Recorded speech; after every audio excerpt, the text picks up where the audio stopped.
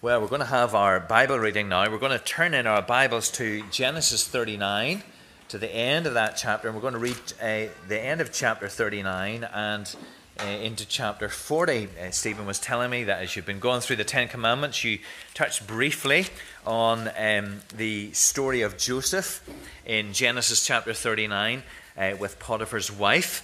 We're going to sort of pick up the end of that story and look at Joseph in prison. And all being well, draw out some lessons for us from the life of Joseph. I've been looking after a vacant congregation. We've just started to do a little series on Joseph there, and it's been in my head and my thoughts a little bit, and I thought it might be helpful for us to look at this today. So Genesis chapter 39, and we'll read from verse 19. You know what has happened in chapter 39. Potiphar's wife has tried to seduce Joseph, and he has refused, and then she has framed him and alleged that he has attacked her and so on. So we pick up God's word from chapter 39 verse 19. As soon as his master, that's Joseph's master, heard the words that his wife spoke to him, "This is the way your servant treated me," his anger was kindled. And Joseph's master took him and put him into the prison, the place where the king's prisoners were confined, and he was there in prison. But the Lord was with Joseph and showed him steadfast love and gave him favor in the sight of the keeper of the prison. And the keeper of the prison put Joseph in charge of all the prisoners who were in the prison. Whatever was done there, he was the one who did it. The keeper of the prison paid no attention to anything that was in Joseph's charge, because the Lord was with him, and whatever he did, the Lord made it succeed. Sometime after this, the cupbearer of the king of Egypt and his baker committed an offense against their lord, the king of Egypt. And Pharaoh was angry with his two officers, the chief cupbearer and the chief baker, and he put them into the custody in the captain of the guard in the prison where Joseph was confined. The captain of the guard appointed Joseph to be with them, and he attended them. They continued for some time in custody. And one night they both dreamed, the cupbearer and the baker of the king of Egypt, who were confined in the prison, each his own dream, and each dream with its own interpretation. When Joseph came to them in the morning, he saw that they were troubled. So he asked Pharaoh's officers, who were with him in custody in his master's house, "Why are your faces downcast today?" They said to him, "We have had dreams, and there is no one to interpret them." And Joseph said to them, "Do not all interpretations belong to God? Please tell them to me." So the chief cupbearer told his dream to Joseph and said to him, "In my dream there was a vine before me, and on the vine there were 3 branches, and as soon as it budded, its blossoms shot forth, and the clusters ripened into grapes. Pharaoh's cup was in my hand, and I took the grapes and pressed them into Pharaoh's cup and placed the cup in Pharaoh's hand." Then Joseph said to him, "This is its interpretation. The 3 branches are 3 days. In 3 days, Pharaoh will lift up your head and restore you to your office, and you shall place Pharaoh's cup in his hand as formerly when you were his cupbearer. Only remember me when it is well with you, and please do to me the kindness to mention me to Pharaoh, and so get me out of this house. For I was indeed stolen out of the land of the Hebrews, and here also I have done nothing that they should put me into the pit." When the chief baker saw that the interpretation was favorable, he said to Joseph, "I also had a dream. There were 3 cakes on my head, and in the uppermost basket there were all sorts of baked food for Pharaoh, but the birds were eating it out of the basket on my head." And Joseph answered and said, "This is its interpretation. The 3 baskets are 3 days. In 3 days Pharaoh will lift up your head from you and hang you on a tree, and the birds will eat your flesh from you." On the 3rd day, which was Pharaoh's birthday, he made a feast for all his servants and lifted up the head of the chief cupbearer and the head of the chief baker among his servants. He restored the chief cupbearer to his position, and he placed the cup in Pharaoh's hand. But he hanged the chief baker, as Joseph had interpreted to them. Yet the chief cupbearer did not remember Joseph, but forgot him. Amen. We trust that God will bless to us this reading from his word. Well, if you have a Bible close to you, let's turn together to those verses that we read earlier, end of chapter 39 of Genesis and into chapter 40. When I was a kid, I learned a humorous tale that went something like this. One day a man went for a flight in an aeroplane. Unfortunately, he fell out of the plane. Fortunately, he had a parachute on. Unfortunately, the parachute didn't work. Fortunately, there was a haystack below him. Unfortunately, there was a pitchfork in the haystack. Fortunately, he missed the pitchfork. Unfortunately, he missed the haystack. And it sort of went on after that, and you can imagine that we had some interesting and colourful variations to it. Sometimes, if we're honest, our lives can all have a little bit of that sort of fortunately, unfortunately flavour about them, can't they? Things can be going well for us, and then a phone call comes, or a knock at the door, or a meeting at work, or a visit to the doctors, or whatever it is, and our whole lives can be thrown into turmoil. We look at one week and we think, fortunately, things have gone well. We think at another week, unfortunately, things have gone unwell. And we wonder how we're going to cope, and maybe we struggle to understand where God is in the midst of it all.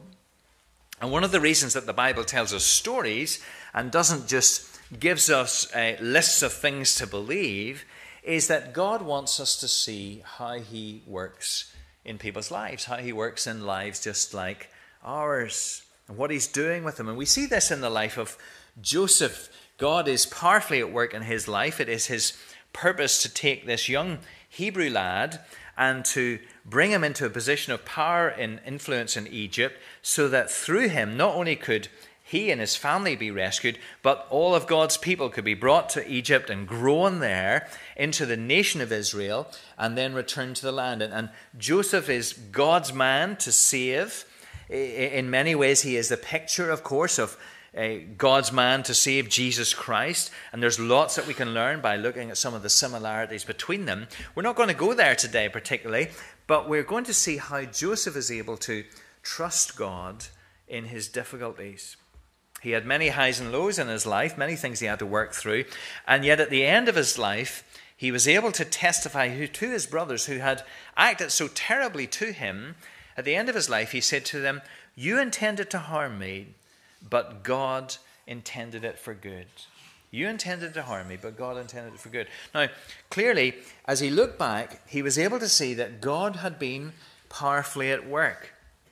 But of course, when he was in those situations, when he was in the midst of the trouble, he could not see what God's plans and purposes particularly were, I'm sure.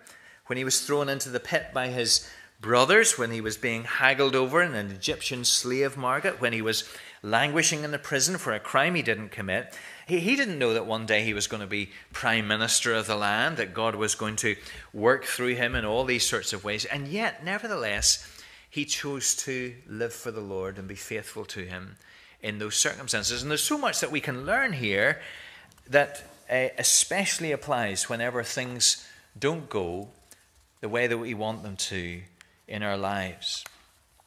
Now, we've broken into the story a little bit in our reading. Let's just remind ourselves of what has happened up to this point. Joseph is the favored son of Isaac, and his 10 older brothers really hate him. And when they are far away from home, they ambush him, they throw him into a pit, and eventually they sell him to some slave traders. They tell his father that he's dead, and Joseph is taken to Egypt, far, far away, and he's bought by a man called Potiphar, who's a very sort of high-ranking military official, sort of captain of the police, captain of the guard.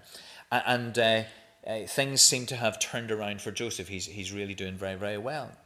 Once a favoured son in his father's household, then a slave in a foreign land, but now he rises in Potiphar's household. The Lord was with Joseph, and he prospered, it says. And soon he's running Potiphar's household, and things are going really, really well for him. It says that Potiphar doesn't need to pay attention to anything in his household because he's leaving it all to Joseph. And then Potiphar's wife takes a shine to him and tries to seduce him. And eventually she frames him, and Joseph is thrown into prison. That's where we picked up our reading. But then Joseph begins to rise within the prison. At the end of chapter 39, it says again, the Lord was with Joseph, and soon he is interpreting the butler and the baker's dreams, and it looks that as if he perhaps has a chance of release, someone to put a good word in for him with Pharaoh, and the cupbearer has the opportunity to do that. But then at the end of chapter 23, it says, at the end of verse 23, of that chapter 40, it says, "The chief cupbearer, however, did not remember Joseph. He forgot him."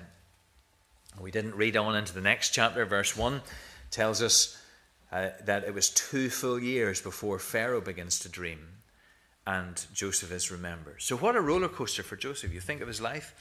It's up and down. It's fortunately, unfortunately. And even at the end of this chapter, 2 years languishing in prison just because the cupbearer misses his opportunity to say anything about him. Mustn't he have asked the question at times, what is God doing in my life? Where is God? Wouldn't you have asked that? What is God at? What does he have for me? What does he want from me? Well, whatever questions he asked, we have a lot to learn from these chapters, and especially about the way that we would respond to hard times within our lives. 3 simple things to say this morning. First of all, don't be surprised whenever you go through hard times. Don't be surprised whenever you go through hard times. You've maybe seen or have a picture on a wall with a Bible verse on it, a promise perhaps. But here are a few Bible promises that don't tend to make it onto the walls of people's houses. John 16:33, "In this world you will have trouble." John 15:20, "If they persecuted me, they will persecute you also." Those are our Bible promises just as much as any other promises, and yet they don't really make it into the collection. They're not as popular, and yet they're equally true. Jesus is saying, if you set your heart on pilgrimage, if you set your heart on following me, there will be challenges and difficulties that come from the normal challenges of being in a fallen world, but difficulties also that come just because we are following Jesus. And we know that in our heads, and yet sometimes whenever those difficulties come our way, we act as if somehow it is out of step with what following Jesus is all about. The problem is we have a sort of blessing by works mindset sometimes. And this is very natural. It's sort of hardwired into us. We know that whenever it comes to becoming a Christian, our good works don't count for anything. We know that. We come knowing that the very best that we do are like filthy rags. We can't earn our salvation. Everyone who's truly a Christian must believe that. But having become Christians, somehow then we think maybe things are a little bit different. We somehow then begin to think sometimes, well, if I live faithfully for God, then somehow he might owe me a little bit, and my life ought to go smoothly now. That's the way we sometimes think. And so whenever things come our way that are difficult, we so often find ourselves thinking, why me? After all, I've been trying to be good. And the thing is, you see, that God is at work in our lives. He's at work even in our difficulties, but he is at work for our good, which involves our Christ-likeness. He knows that the very best thing that can happen in our lives is that we are more like Jesus. And so he's more interested in our conformity to Christ than our comfort. He's more concerned for our holiness than our health. And what we've got to see that in Joseph's situation, God is powerfully at work, and he's just as much as in control when Joseph is in the pit and in the dungeon as he is when Joseph is in the palace. He was working for Joseph's good in difficult times just as much as he was working for Joseph's good in prosperous times. In fact, so often, don't we know, so often it's in the hard times that we know God's work to take steps forward in our lives most significantly. This little poem, I heard Alistair Begg first quote this. He said, "I walked a mile with pleasure, and she chatted all the way, but left me none the wiser for all she had to say. I walked a mile with sorrow, and ne'er a word said she, but oh, the things I learned from her when sorrow walked with me." Isn't that true? Those of us who are Christians will know that the times that we have perhaps learned more about God and known our need of him most are maybe some of the darkest points in our journey. And that was Joseph's experience. He was learning things in the disappointment of prison that God, it seems, could not teach him anywhere else. And so these things were not being wasted. That doesn't mean we seek out difficult experiences. That would be madness. It would be wrong indeed. But it does mean that when they come, we don't think that God is somehow looking the other way, that he's dropped the ball, that he's been taken by surprise. And we recognize that somewhere in all of this, though we may not understand, he is doing things in ways that will lead to our blessing. I remember during COVID, one of the little phrases that stuck with me was a little interview that John Piper did, and somebody said, do you know what God is doing in the midst of COVID? And John Piper just laughed and he says, at any time God is doing 1,000 things in our lives, and we might only be aware of one or two of them. We've got to believe that God is at work. So don't be surprised whenever there are difficulties. The second thing is, here we see, don't quit whenever we face difficulties. Let's not quit whenever we go through hard times. It would have been the easiest thing in the world for Joseph to give up, wouldn't it? He had lots of opportunities to do that. Many occasions he could have said, well, where has my trust in God got me? It just seems to have led me deeper into trouble. When he was stumbling behind a camel, bound for Egypt, he could have said, well, why did God let this happen? When he was lying in prison after resisting Potiphar's wife, when he'd done the right thing, he could have said, well, what's the use of trying to do the right thing? Look where it's got me. So what's he going to do? Well, he's faced with a decision. Is he going to feel sorry for himself? Or is he going to feel that somehow God is at work and he's got to respond to what God is doing in the situation that he's found himself in? And we're not told specifically how he makes those decisions or what he decides particularly, but what he does is clear, isn't it? At some point he says to himself something like this: this is not what I'd hoped for. This is not where I'd imagined myself to be, but this is where I am. And I believe that God has not finished with me yet. I believe that somehow I'm here by his hand. And so now in these circumstances, within the limitations of these circumstances, I'm going to live for him. Those are huge decisions. Huge consequences flow from that sort of decision. And it seems that he made that decision more than once. God has allowed me to be a slave in Potiphar's house. Well, fine.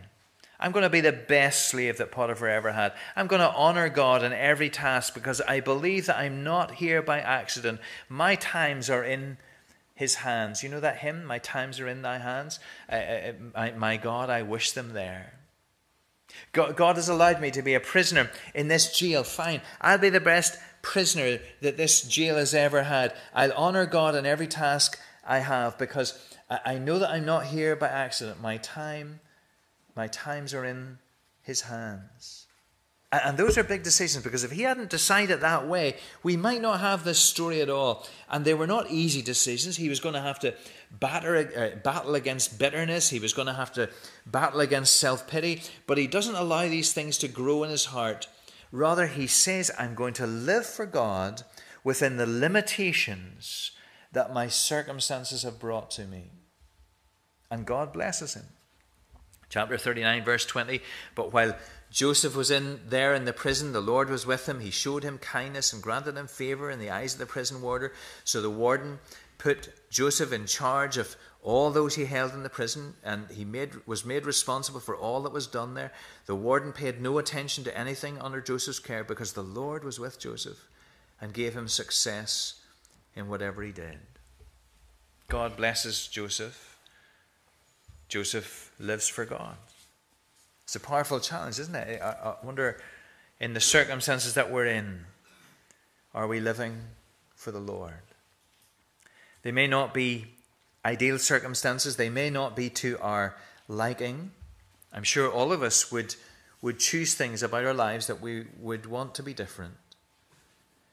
But are we making the most of our opportunities to live for God within the constraints that our circumstances have put upon us? Sometimes we put that off, don't we? Sometimes we just the same way that we put off becoming Christians, sometimes we think that there'll be an easier time to make that decision. Sometimes Christians, in the same way, put off that decision to sort of live wholeheartedly for the Lord. We say something like this, I'm going to have a bit of fun now, and whenever I get married, then I'm going to be wholehearted as far as the Lord is concerned. Or whenever the kids grow up, it's going to be easier then. I'm going to get more involved in things after that. Then I'll be wholehearted as far as the Lord is concerned. Or maybe I'm not particularly well at the moment, and I'm thinking, well, then whenever I'm better, when I'm through this difficult patch, then I'll be committed to the Lord. Just for now, I'm going to sit back a little bit. But Joseph surely shows us, if anything, that we've got to live for him, whatever the circumstances we find ourselves in here and now. I don't know if you know anything about John Bunyan. He was that great preacher, a nonconformist preacher, wrote Pilgrim's Progress. And he was preaching in the open air at a time when that was illegal in England. And he refused to stop, and eventually he was thrown in prison. Now, what's he going to do? He faced the same decision that Joseph faced. And he chose to make the most of his circumstances. One of the first things he did was take the legs of one of his three-legged stools. Wasn't much use after that. And he made a flute. He carved a flute. And soon the sound of music was coming from his cell. Not the sound of music, but, the sound of playing music. And then he started to write. And he wrote Pilgrim's Progress, the most influential piece of Christian literature in the English language outside the Bible, written by a prisoner in a cell, by someone who decided, somehow, Lord, I'm here by your hand, and I'm going to be faithful to you in the circumstances in which I find myself. Sometimes we cry to God, don't we? Lord, take me out of this circumstance, change my circumstance. And sometimes God does that. But sometimes also what he does is he changes us within our circumstances so that we will indeed sing and say, my times are in thy hand. My God, I wish them there. Joseph was in far from ideal circumstances, but he decided he would live for God within the constraints that he had upon him. And God prospered him, he blessed them. And those around him could not fail to take notice. Don't give up whenever you go through trials. And that brings us to our last point, and that is don't forget others whenever we go through trials. We know that what happens so often is that whenever things get a little bit tough, our heads drop. We sort of look at our shoes and the ground fills our view. And that's not what happens to Joseph. He notices those around him, because after those people in the jail with him, the cupbearer and the baker, had been disturbed by their dreams, he notices what's happening with them. Verse 6, when Joseph came to them the next morning, he saw that they were dejected. So he asked Pharaoh's officials who were with him in custody in his master's house, why are your faces so sad today? Do you see, he saw these men's faces because he wasn't looking at himself. And don't get me wrong, Joseph wasn't just blindly accepting the fate that he had and refusing to better his situation. He was asking the cupbearer, for example, to remember him before Pharaoh. He was looking for an opportunity to get out of the prison. But while he was waiting, he was looking for the needs of others.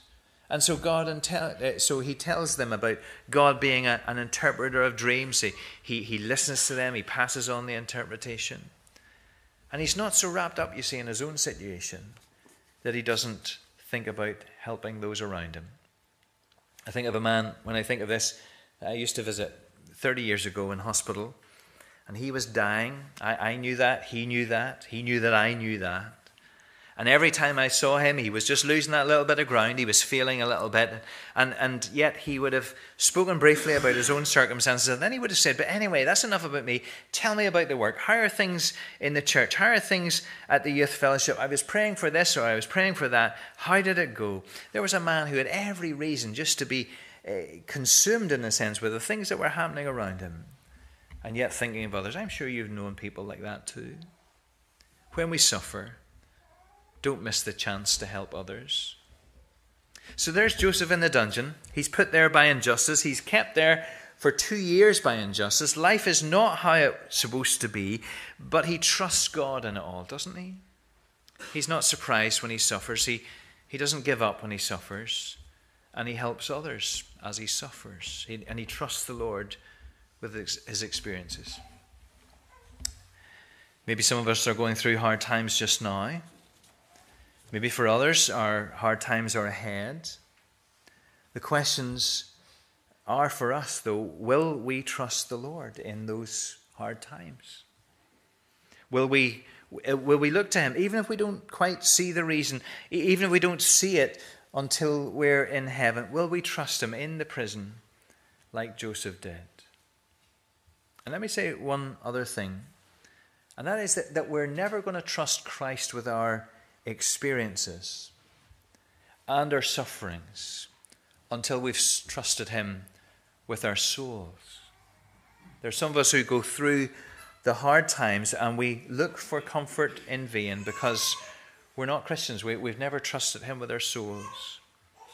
And if you're not a Christian, maybe you look at the story of Joseph and you think, wouldn't it be great to have that kind of confidence? Wouldn't it be great to know that as I go through life, there is one who watches over me. There is one whose hands my times are in.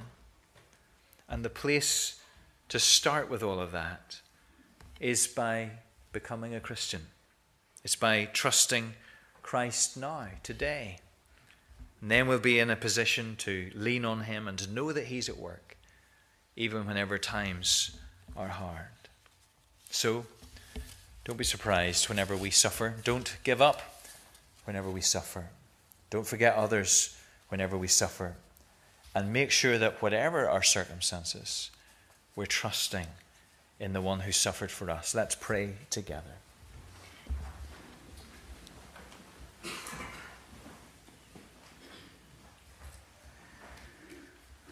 Lord, thank you that you have not left us in this world. Thank you that you're the one who knows the way that we take. And we pray, Lord, that when things are not as we would wish them to be, when there are trials and difficulties and heartaches, we pray, Lord, that we will be able to know that somehow, though these things are not good, you are at work. And we pray, Lord, that you'll help us to trust you. You'll help us to walk with you. You'll help us even to be a blessing to others, even as we go through difficult times. Hear our prayer, Lord. And if we are here today and we don't yet know you, Lord, save us from going through difficulties without you, indeed going through anything else without you. Bring us to Christ, we pray. And it's in his name we ask. Amen.